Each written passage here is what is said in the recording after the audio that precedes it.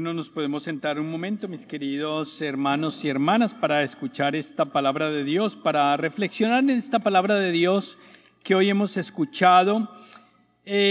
Digamos que el núcleo de la palabra de Dios que hoy escuchamos es cuando el Señor dice a sus discípulos y también nos dice a nosotros: si me amas, guardarás mis mandamientos.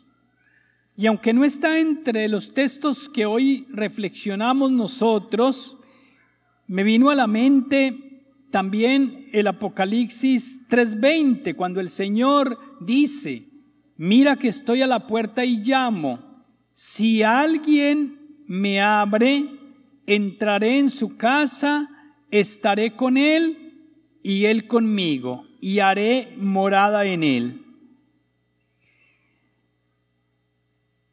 Si me amas, guardarás mis mandamientos. Es una invitación. El Señor nunca dice: tienes que cumplir mis mandamientos. La originalidad de la palabra de Dios es una invitación a que nosotros nos encontremos con el Señor, pero no una obligación.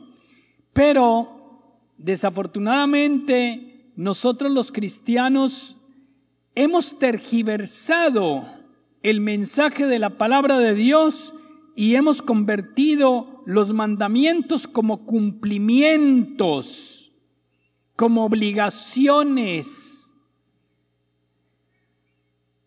De esta manera, muchas veces cuando nosotros vemos los mandamientos de Dios como cargas, como obligaciones, tienes que hacer esto, tienes que hacer esto otro, entonces nos convertimos en esclavos. Y por eso, entonces, entendemos los mandamientos como cargas pesadas, los mandamientos como actitudes que nos llevan al dolor. Y por eso muchas veces algunas personas que no son cristianas nos miran a nosotros y nos dicen: estos son masoquistas, porque están buscando el dolor, están buscando la cruz.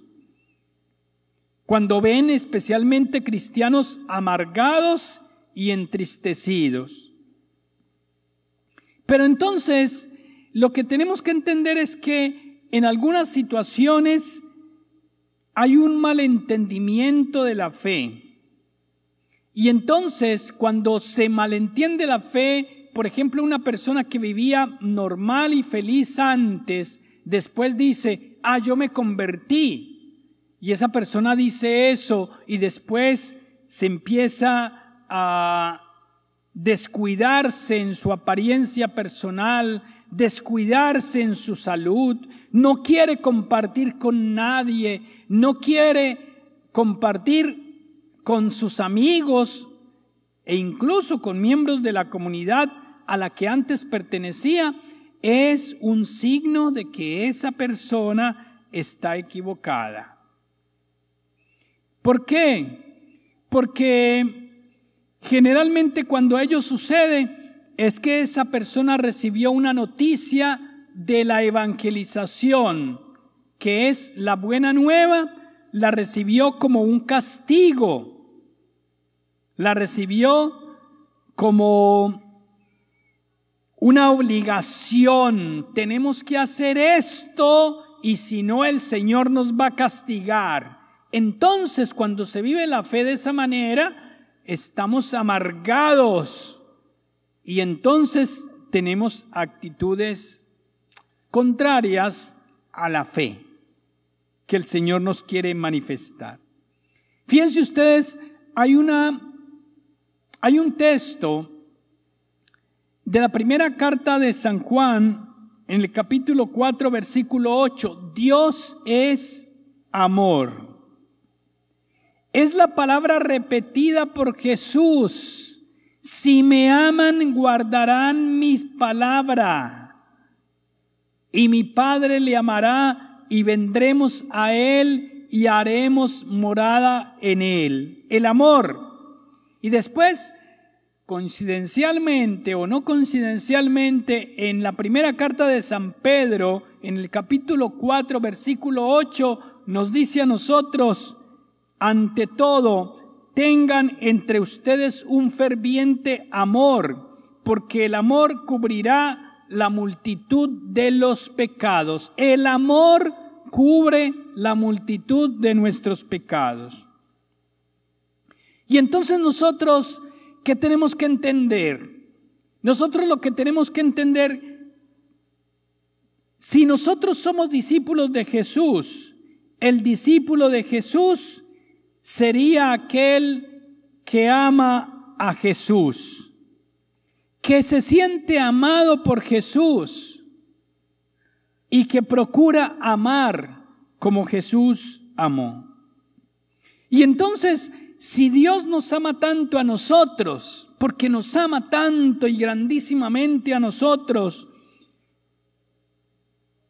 si Dios nos ama, quisiese el sufrimiento para nosotros, quisiese que nosotros viviésemos una vida amargada, solitaria y entristecida. No, Dios no quiere eso. Dios no quiere santos tristes. Esa es una falsedad del cristianismo. Santos tristes y amargados. Pensemos, por ejemplo, nosotros en una persona que queremos especialmente y con especial amor y con entrañable amor. ¿Qué queremos hacer nosotros? Somos capaces de hacer cosas increíbles y maravillosas por esa persona que amamos, y aún los sacrificios que otros no los entienden, nosotros los entendemos cuando los hacemos por amor y somos felices haciéndolos. Cuando nosotros nos sacrificamos por una persona que amamos, esos sacrificios no son dolor, no son angustia, son alegría. ¿Por qué? Porque significa que nosotros nos estamos entregando a la persona amada. Y en esos casos, cuando hay una relación de amor entre nosotros y otros, se vuelve impensable las obligaciones. Por ejemplo, cuando una persona a lo mejor nos invita a una cena, una persona que nosotros amamos nos invita a una cena, nosotros le vamos a decir a esa persona: bueno, pero ¿es obligación que yo vaya a la cena? ¿Quién va a hacer eso? Si ama a esa persona, se siente agradecido y se siente contento. ¿Cómo vamos a hacer esa pregunta? O a lo mejor decir: pues puedo llegar a la cena a la mitad de la cena cuando ya se esté acabando. ¿Cuántas veces te tengo que visitar al año? ¿Le decimos a una persona que amamos? No, no le decimos eso a una persona que amamos. Y nuestra fe cristiana, a Dios que nos ama, ¿por qué tenemos que preguntar si es obligación ir a misa o no? O si puedo llegar al final o no puedo llegar. No, no son preguntas válidas para una persona madura, porque Dios nos ama y Dios se encuentra con nosotros y nosotros nos encontramos con Él en el banquete de la Eucaristía cada semana para escuchar su palabra, para celebrar la cena pascual. Y entonces la relación de Dios con nosotros tiene que ser de amistad. Tranquilo, suave, amistad con el Señor. Dios no es un castigador, no le pongamos la cara a Dios de esa manera. eso me lastima a mí como sacerdote cuando veo una persona que sigue a Dios porque me va a castigar o tiene una actitud de que Dios es malo y vengativo y que tengo que hacer esto porque o si no Dios me va a mandar males. Ay, eso me duele tanto.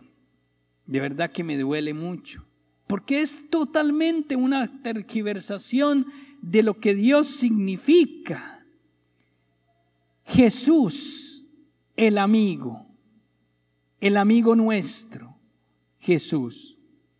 Y por eso, como amigo suyo, tengo que espontáneamente estar pendiente de mi amigo Jesús y preguntarle a Jesús en esa relación de amistad, decirle cuando voy a hacer algo, ¿qué te parece si hago esto? Le preguntamos eso a Jesús cuando vamos a tomar las decisiones, porque Él es nuestro amigo. Y también ¿qué le parecería a mi amigo Jesús si yo hago esto? ¿Le parecería mal o bien? ¿Qué querría que eligiera mi amigo Jesús en esta actitud que estoy teniendo? Si hacer esto o hacer aquello, ¿qué pensaría mi amigo Jesús? Y así, entonces, cuando nosotros entramos en esa tónica de la palabra de Dios y del Evangelio, nos ocurre también, muy importante, que tenemos que dar razón de nuestra esperanza, como lo dice la segunda lectura de la primera carta de San Pedro, estar dispuestos a dar razón de la esperanza. Pero ¿cómo tenemos que dar razón de la esperanza? No tenemos que hacer cosas extravagantes. No, la razón de nuestra esperanza es en la vida cotidiana con Jesús, que es nuestro amigo y nos acompaña. Dar razón de nuestra esperanza cuando llega la enfermedad y la aceptamos con fortaleza, con entusiasmo, no con entusiasmo quizás, pero con fortaleza y con serenidad. Con serenidad, esa sí es la palabra correcta. Con serenidad. Estamos con Dios. Mi amigo Jesús está con nosotros. No lo voy a obligar a Él a decirle, hazme este milagrito o si no yo te voy a expulsar de mi vida. Esa no es una amistad buena. Esa no es una espiritualidad sana. Yo amo a Jesús, sé que Él está conmigo, con serenidad y con paz. Cuando alguien es capaz, por ejemplo, de sacar de sus mutuas y de sus muchas ocupaciones para hacer cosas diferentes, ustedes están aquí. Podrían estar celebrando el Día de la Madre en fiestas, en bebelatas, en muchas cosas, pero están aquí. ¿Por qué? Porque estamos aquí porque amamos a Jesús. No porque Él nos obligue a estar aquí, es porque amamos a Jesús. Hay alguien distinto en nuestra vida que es Jesús, que nos hace a nosotros distintos.